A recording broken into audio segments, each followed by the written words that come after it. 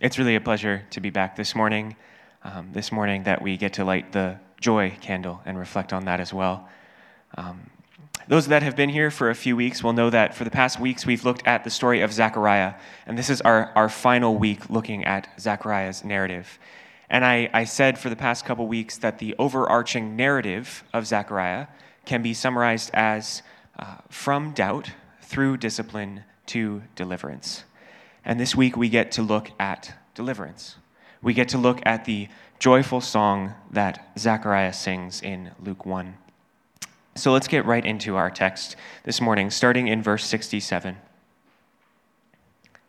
And his father Zechariah was filled with the Holy Spirit and prophesied, saying, Blessed be the Lord, the God of Israel, for he has visited and redeemed his people, and has raised up a horn of salvation for us in the house of his servant David, as he spoke by the mouth of his prophets of old, that we should be saved from our enemies and from the hand of all who hate us, to show the mercy promised to our fathers, and to remember his holy covenant, the oath that he swore to our father Abraham, to grant us that we, being delivered from the hand of our enemies, might serve him without fear, in holiness and righteousness before him all our days. And you, child, will be called prophet of the Most High, for you will go before the Lord to prepare his ways, to give knowledge of salvation to his people, in the forgiveness of their sins, because of the tender mercy of our God, whereby the sunrise shall visit us from on high, to give light to those who sit in darkness, and in the shadow of death, to guide our feet into the way of peace.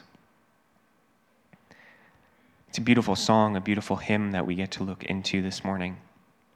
The first thing that I want us to realize about our passage is that I think it's essentially a game of Old Testament connect the dots, right? That Zechariah in this poem, or Luke through Zechariah, and the New Testament authors in general, go to great lengths to weave together narratives of the Old Testament, to weave together all these almost loose ends in the Old Testament stories, in the story of the people of Israel.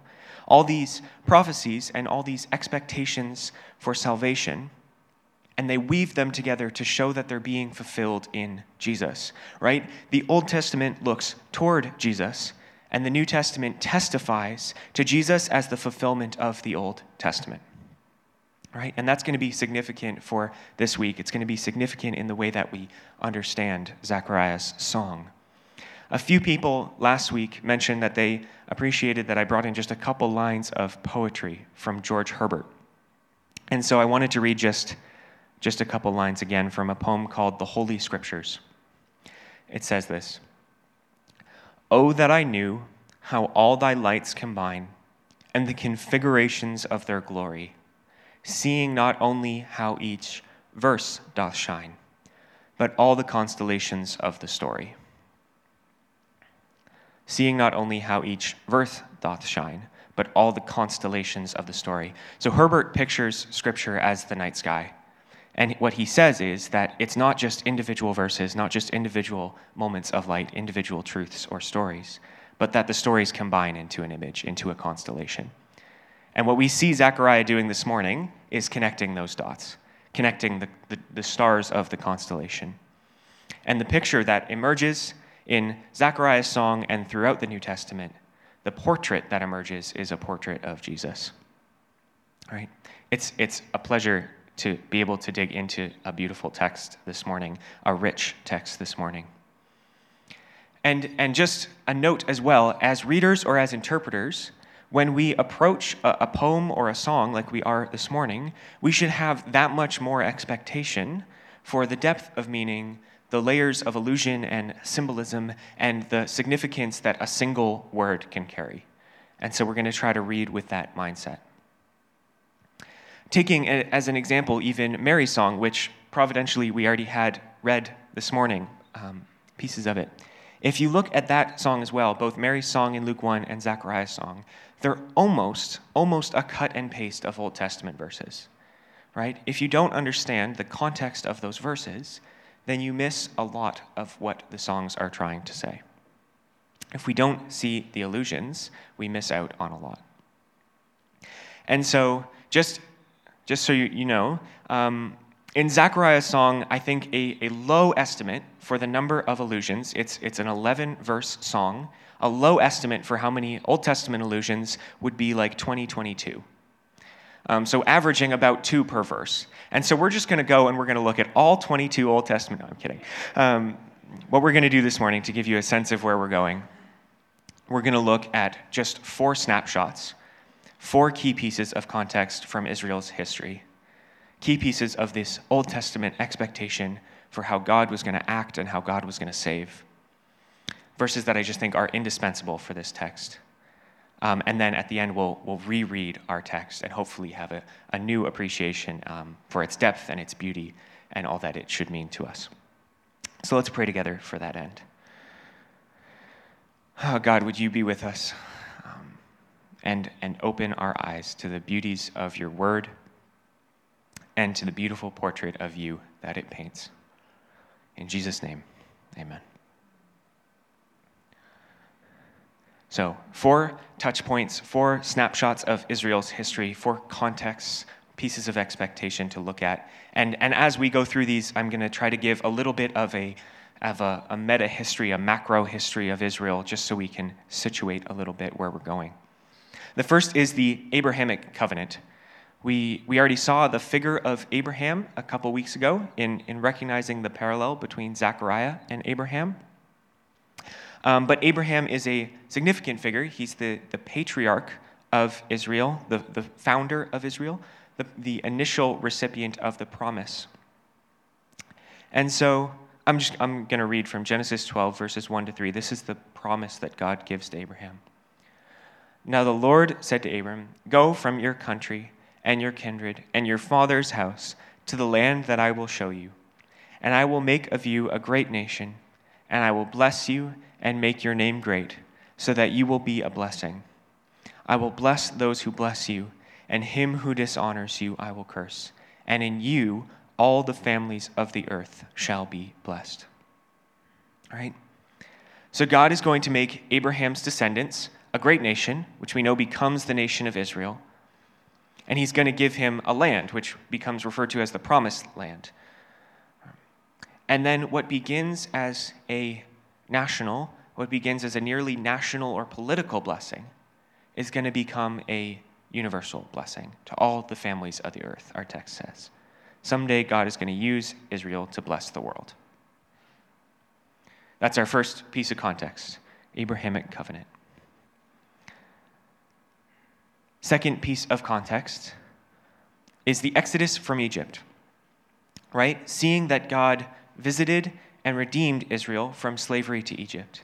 And many of these stories will be familiar, but they're worth looking at again this morning as we understand Zechariah's song. And what we see is the nation of Israel, this people descended from Abraham, go into slavery in Egypt. A few generations after Abraham, and they're there in slavery for 400 years. Until God meets Moses in the burning bush and ordains, this is Exodus 3, the famous passage of Scripture, ordains that through Moses, God was going to lead Israel out of slavery to the land promised to Abraham. Right? Meta history, big picture history of Israel. And what happens is after Moses meets God in the burning bush, he goes back to the people and he explains first to his brother Aaron and then to the elders of the people everything that God is going to do for them. All the signs that he was sent to perform, the way in which he was going to bring them from slavery. And so to look at just one significant verse from Exodus 4:31, it says this: "And the people believed, and when they heard that the Lord had visited the people of Israel, and that he had seen their affliction, they bowed their heads and worshipped." That he visited the people of Israel. All right. That's our second piece of context. The first two are a little simple, maybe a little shorter than the next one. So track with me. We're doing some heavy lifting, collecting pieces, collecting dots up front, but the payoff is so worthwhile. Third piece of context, the expectation for a Messiah. And we're going to look at two different verses from which this expectation comes. and even where the word Messiah comes from. First, we're going to look at Hannah's prayer, and then we're going to look at the Davidic covenant, another Old Testament covenant. All right? And so, big picture history, Israel comes out of slavery, led by Moses and then by Joshua, and then there's this period that we often refer to as the period of the judges or the prophets, these spiritual leaders of Israel. But the judges, where we are going to zoom into our story for a sec, are going to be supplanted by kings. And the most significant figure, and there's 2 books of the Bible named after him, Samuel, the most significant figure in this transition is the prophet Samuel, right? Samuel is the kingmaker. Samuel is the prophet to whom God entrusts the anointing of Israel's first kings. Okay? So we're zooming in a little more. At the beginning of the book of 1 Samuel, we see Hannah, Samuel's mother, and we see her story of barrenness. We see her story of childlessness, which actually in many ways resembles Elizabeth's story that we looked at a couple weeks ago. And there's a whole other Bible message just looking at the parallels between Hannah and Elizabeth, and the parallels between Samuel and John the Baptist, but that's not today's Bible message. So we see Hannah's story of barrenness in 1 Samuel until finally God gives Hannah a child, and Hannah sings a song of praise, right? So what we have in Mary's song in Luke 1 and in Zechariah's song in Luke 1 in our passage this morning has a historical precedent.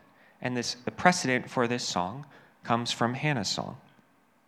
And I'm not going to read the whole song, though it's worthwhile in and of itself. I'm just going to read the final verse.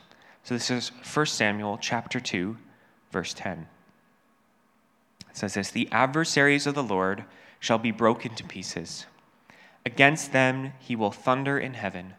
The Lord will judge the ends of the earth. He will give strength to his king and exalt the horn of his anointed." Some significant imagery that's going to come back. And actually that last word anointed, is the Hebrew word Mashiach or Messiah. And so what Hannah does is she takes this word, Messiah, which is often translated either as anointed or anointed one or holy one. But up to this point in the Old Testament, the word Messiah referred to things, not a person. It actually referred to the articles of the temple, the instruments with which Israel, or the priests of Israel, would perform the temple rituals, the anointed items of the temple. And then it expands a little bit in the Old Testament, and it comes to refer to the priests. And so the priests as a whole could be seen as Messiah priests, the anointed priests. And then what Hannah does here is she says there's going to be an anointed, his anointed. That what was before this descriptive adjective becomes a title, the anointed one, the holy one. Right? It's a significant thing that happens. By the way, we refer to Jesus as Jesus Christ, Christ being the Greek translation of the word Messiah. So this name that we most closely associate with our Lord and Savior comes initially from Hannah's song.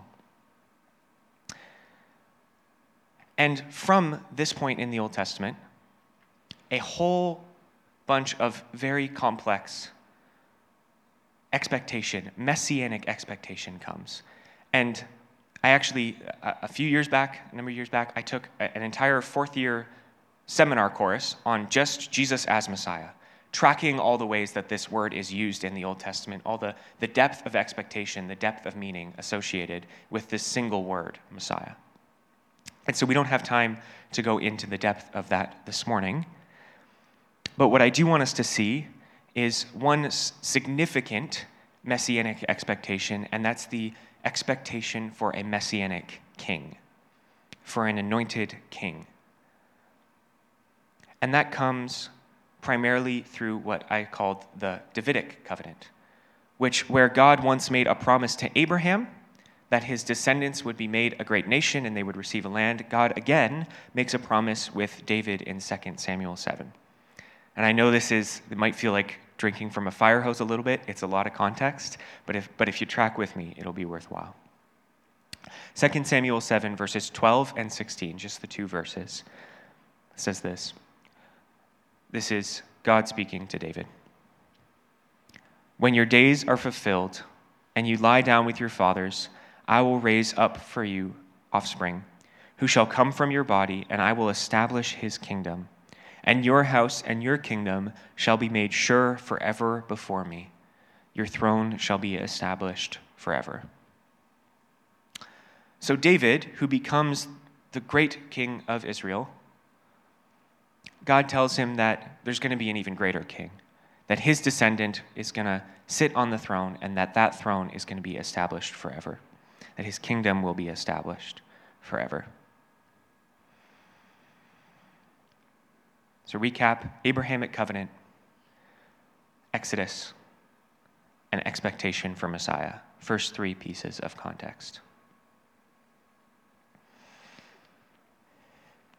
Fourth piece of context that builds on what we've already seen: the expectation that Israel is going to be saved from exile, right?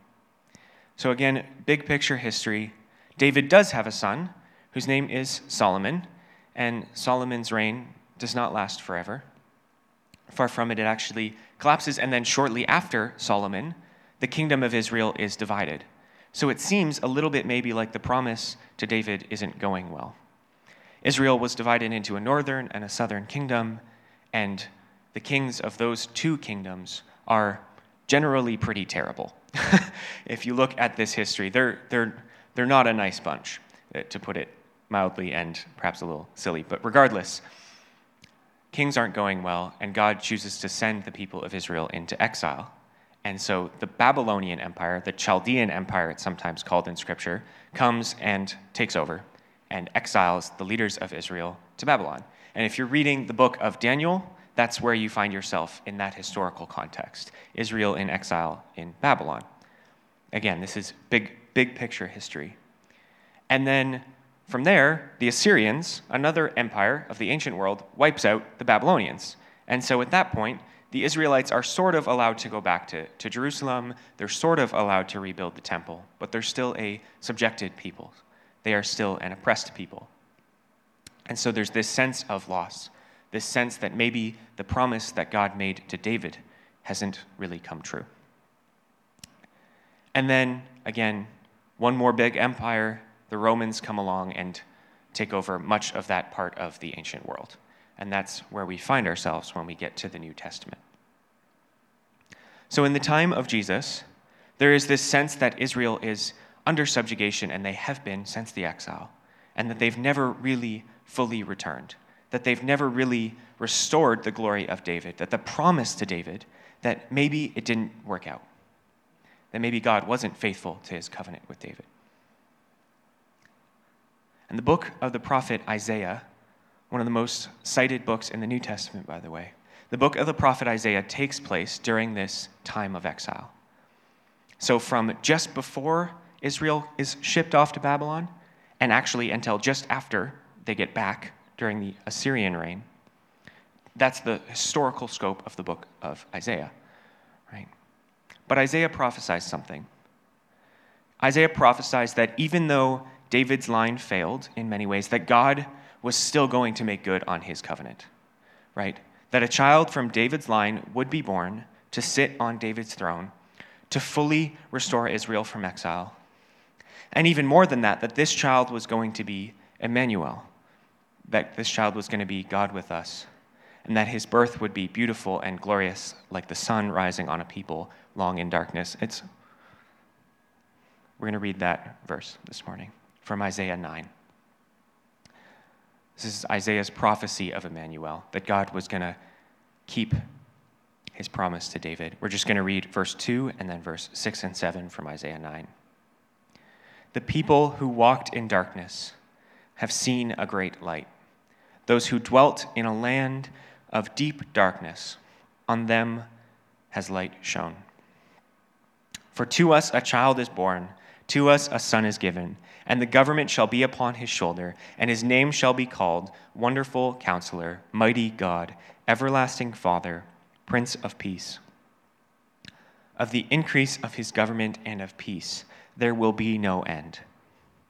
On the throne of David and over his kingdom, to establish it and to uphold it, with justice and with righteousness from this time forth and forevermore. The zeal of the Lord of hosts will do this. So that's it. That's our 4 pieces of context. We see the Abrahamic covenant, this national blessing with the knowledge that at some point Israel is going to bless the world, that through Israel we're going to see a universal blessing. We see the exodus from Egypt, meaning that God is a God who delivers people from slavery. We see the expectation for a Messiah in Hannah's prayer and the Davidic covenant, as well as in many places in Scripture. But that God is the anointed one, the one strong to save. And we see the expectation that Israel is going to be saved from exile, right? Isaiah's prophecy of Emmanuel, that the king is coming, that God is coming, right? So with that context, right, sharing, I hope, a little bit in the expectation that God was one day going to raise up a Messiah, someone to sit on the throne of David and restore Israel, sharing in the hope and the knowledge that God is a God who visits and redeems his people from slavery, and that God intended, even from the beginning of the Old Testament, to use Israel to bless the world. Let's look back at Zechariah, right? With that context, I hope sharing a little bit in the expectation that Israel felt, the context that Israel had. Let's look back at our story in Luke. The first verse just says this: "Blessed be the Lord God of Israel, for he has visited and redeemed his people." Blessed be the Lord, the God of Israel. It sounds maybe a little bit generic. The first word is Benedictus, and so this song is, in Latin, it's Benedictus, so that it's often called the Benedictus. It sounds familiar, that phrasing, blessed be the Lord, the God of Israel. But it's actually somewhat unique. It doesn't show up too often in Scripture. And when it does, it usually shows up in the context of blessing God for his Messiah, blessing God for his king. There's a particular context, which I think we can see is relevant, and this it's a little complicated to put the pieces together in some ways. But we mentioned King David and the promise given to King David. And in 1 Kings 1:48, we have the narrative of David's death. And this is what it says. I'll read it. "And the king also said, 'Blessed be the Lord, the God of Israel, who has granted someone to sit on my throne this day, my own eyes seeing it.'"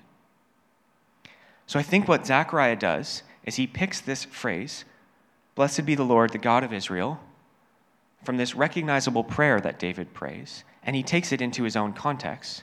But in that, he's signaling that a king is coming to sit on the throne. Right? It's a subtle thing, but if we see that context, if we see the context of that construction, it's profound, right? That Zechariah is signaling that the king is returning, right? Real life Lord of the Rings in our passage today. Second half of the first verse.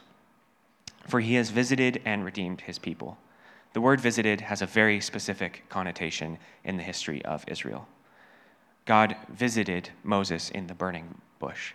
God visited Israel as they were subject to slavery in Egypt. And by the way, when God visits, in the Greek, there's this sense in which when God visits, it's not as if he steps in for 15 minutes and then he's gone, right? It's a translation of this same word could be God interposed or God interjected, that God changed the situation. For he has visited and redeemed, the second significant word of this line. Redeemed means to buy back, or in the Greek, it literally means to liberate or to loosen a rope or a chain, right? To free from bondage, to free from slavery, to loosen. So Zechariah is claiming that what God once did for Israel under Egypt, he's going to do again. He's going to visit his people and redeem them from slavery. So with the Old Testament context that we looked at, we can look at just this first verse of the hymn Blessed be the Lord, the God of Israel, for he has visited and redeemed his people. And see that Zechariah is claiming two things. He's claiming the king is coming back to sit on the throne. And we're going to be rescued from slavery. Verse 69, let's keep going. And he has raised up a horn of salvation for us in the house of his servant David. Right? The image of the horn. Zechariah pulls directly from Hannah's prayer as she was given Samuel as a child. The horn of salvation, the anointed king. And by the way, I think this is really cool. This struck me this week. The horn is not what we might think of as a musical horn. It's like the 4-foot-long ox's horn. It's this symbol of absolute strength in the ancient world. This is the strongest thing that Zechariah could think of. So when he says the horn of salvation, he's saying the absolute strength of God to accomplish salvation for his people through his Messiah, his anointed one. Let's keep reading, verse 70 and 71. As he spoke by the mouth of his prophets of old, that we should be saved from our enemies and from the hand of all who hate us. Well, who are Israel's enemies? Right? Perhaps the average Israelite in the day of Zechariah would have been like, yeah, we're going to get the Romans. But the New Testament kingdom of God looks a little different. And Zechariah, I think, prefigures that here. Because think of Peter, right? Peter, on the night that Jesus was arrested, he draws a sword. He was still expecting at some point that Jesus was just going to take out the Roman legions, and that's how he was going to take the throne. It took even the apostles a long time to understand that Jesus was to be king, but that his kingdom was not of this world, as he says to Pilate. That the liberation that Jesus was going to bring about, that the enemies he was going to defeat were not simply political enemies, were not simply the enemies of Israel. And slowly the New Testament allows us to see, and it's prefigured even here, the enemies that Zechariah identifies. The enemies that Zechariah identifies are sin and death and fear. Right? So Zechariah's song, prophetic song, foreshadows this shift in the understanding of who our enemies are and who we are to be redeemed from. Let's keep going. Verses 72 to 75. To show the mercy promised to our fathers and to remember his holy covenant, the oath that he swore to our father Abraham, to grant us that we, being delivered from our enemies, might serve him without fear, in holiness and righteousness before him all our days. Right? So it's not just the Davidic covenant that is being fulfilled in Zechariah's day. It's also the Abrahamic covenant, the initial promise to Israel. And what this foreshadows is that this is the moment that the national blessing becomes the universal blessing, that the national salvation becomes the universal salvation. Right? And I love the line that we, being delivered from our enemies, might serve him without fear, in holiness and righteousness before him all our days. That God was doing something new, that a new way was being made, a new thing was being done to allow all people to fulfill our purpose in life, in knowing God and in serving him rightly. We'll keep going. Verse 76 to 79 take us to the end of the song. And you, child, will be called the prophet of the Most High. This is him referring to John. For you will go before the Lord to prepare his ways, to give knowledge of salvation to his people, and the forgiveness of their sins, because of the tender mercy of God, whereby the sunrise shall visit us from on high, to give light to those who sit in darkness, and in the shadow of death, to guide our feet into the way of peace. To give light to those who sit in darkness, and then in the shadow of death, to guide our feet into the way of peace. So Zechariah picks up explicitly the imagery from the prophet Isaiah. from Isaiah 9 and also from other portions from Isaiah 42, from Isaiah 60, that when the Messiah comes, he's going to be pictured as a light to the world. Right? Zechariah has announced that the Abrahamic covenant is being fulfilled, that Israel was being rescued from slavery, that the Davidic covenant was being fulfilled. And now he says that the Isaianic Messiah, the anointed one, is here. The wonderful counselor, the mighty God, everlasting Father, Prince of Peace, Emmanuel, God with us, is coming in the birth of Jesus. It's an incredible poem that we get to look at today.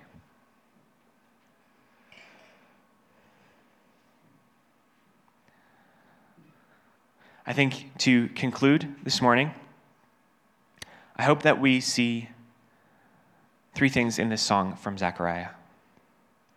I hope we see, one, who deliverance is for. We see, two, what deliverance is from. And three, who deliverance is accomplished by. That deliverance, first, is for those who sit in darkness. Or as it says in Isaiah, those who dwell in deep darkness. Those who feel imprisoned or enslaved by sin. Those who say with David in the Psalms, I know my sin is ever before me. Or as Jesus says, it is not the healthy who need a doctor, but the sick. I hope that we see in this song that Zechariah sings that deliverance is for the broken. That Christmas is for the broken. That Jesus' coming is for those who sit in darkness. I hope we see that deliverance is from sin and death and fear. That the salvation, the deliverance being accomplished is not merely a political salvation. It's the salvation of our souls. It's the bringing out of our souls from the shadow of death. And I hope we see that deliverance is accomplished by Jesus, the horn of our salvation, the anointed King, the God strong enough to save, to deliver us from slavery to sin and to bring us to righteousness and to peace. I hope we see that in his tender mercy, God has come for us who sit in the shadow of death. I love the imagery that Zechariah brings in from Isaiah. I hope that we see that before Jesus, our sin and the death it purchases for us are as powerless as the darkness of night before the rising sun. And before Jesus, our sin and the death it purchases for us are as powerless as the darkness of night before the rising sun.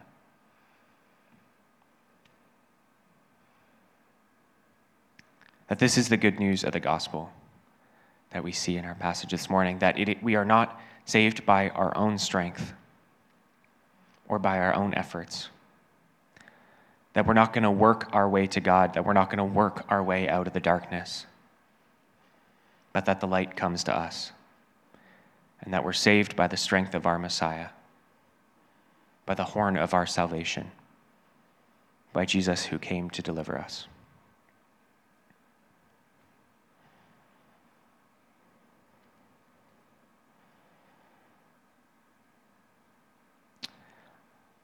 One last note. The next time that Satan tempts you to believe that you are too sinful to be saved, that the darkness is too thick, I hope that you can respond that you know your weakness, but that Jesus is the horn of your salvation, that the gospel is the power of God to save you and to give you rest and peace and righteousness. Let's pray together.